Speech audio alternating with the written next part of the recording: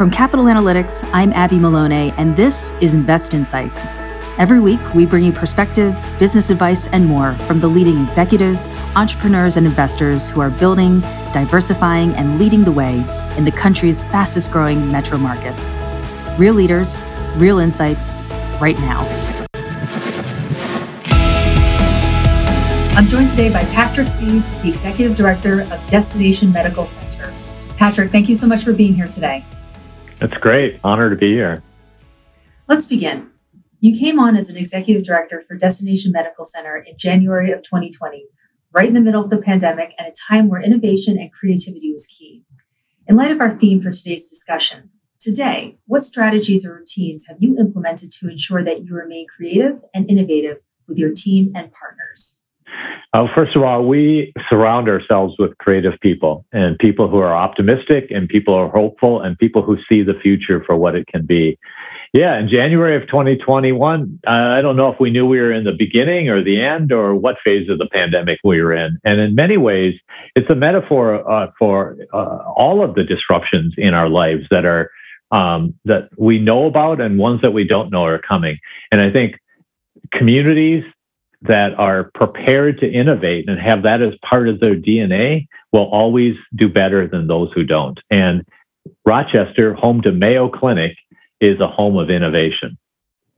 DMC isn't a typical community redevelopment agency and actually divides Rochester, Minnesota into multiple development subdistricts. How is this creative approach helping to foster a greater impact from the projects pursued and create a stronger medical ecosystem in downtown Rochester?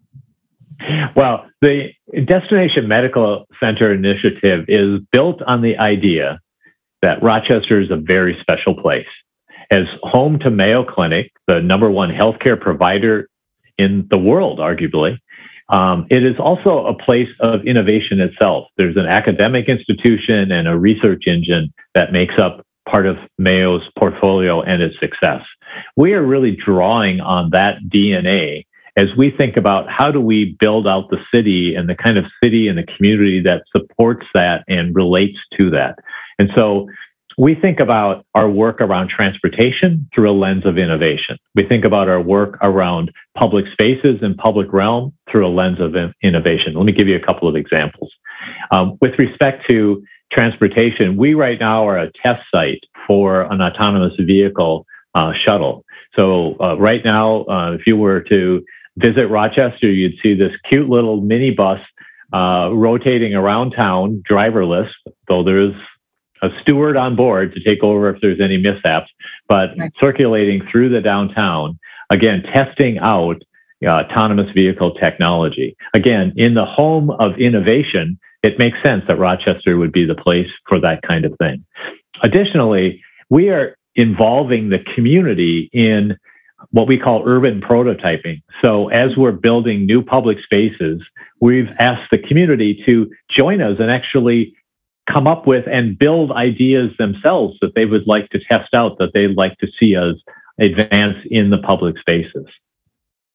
As you mentioned, Rochester is home to the Mayo Clinic and is attracting a number of national firms across a variety of industries. Considering the intellectual heft that you can find in the area, what are some of the most creative innovations you've seen begin to emerge locally? And beyond city development, how is DMC looking to further support the growing ecosystem of innovation?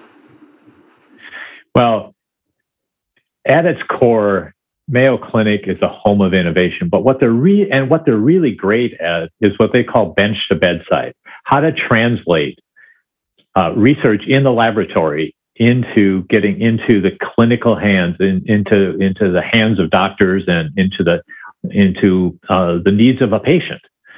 And what they understand that they're not as good at and that they want to welcome others in is around further developing those technologies or those innovations, marketing and commercializing and manufacturing and distributing those technologies. So, for example, Mayo Clinic has a platform initiative whereby they are tapping into their deep bed of data, historic patient data, and mining that data to understand patterns of of medical care and intervention and treatment and clinical outcomes, but they're inviting companies to come into Rochester to tap into those data and to use that for artificial intelligence means or purposes or new clinical diagnostic techniques. So they have an accelerator program around this kind of innovation.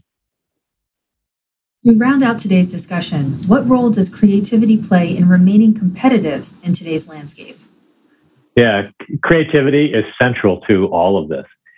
Communities, institutions, organizations that stagnate will die. And those that are creative and invest in creativity and welcome creativity and take risk are the ones that are going to thrive and succeed going forward.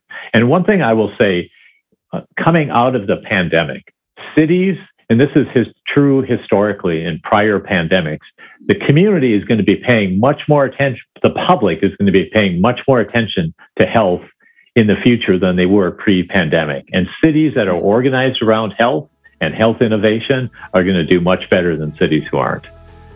Absolutely. Thank you very much, Patrick. It's a pleasure to be here. Thank you for inviting me.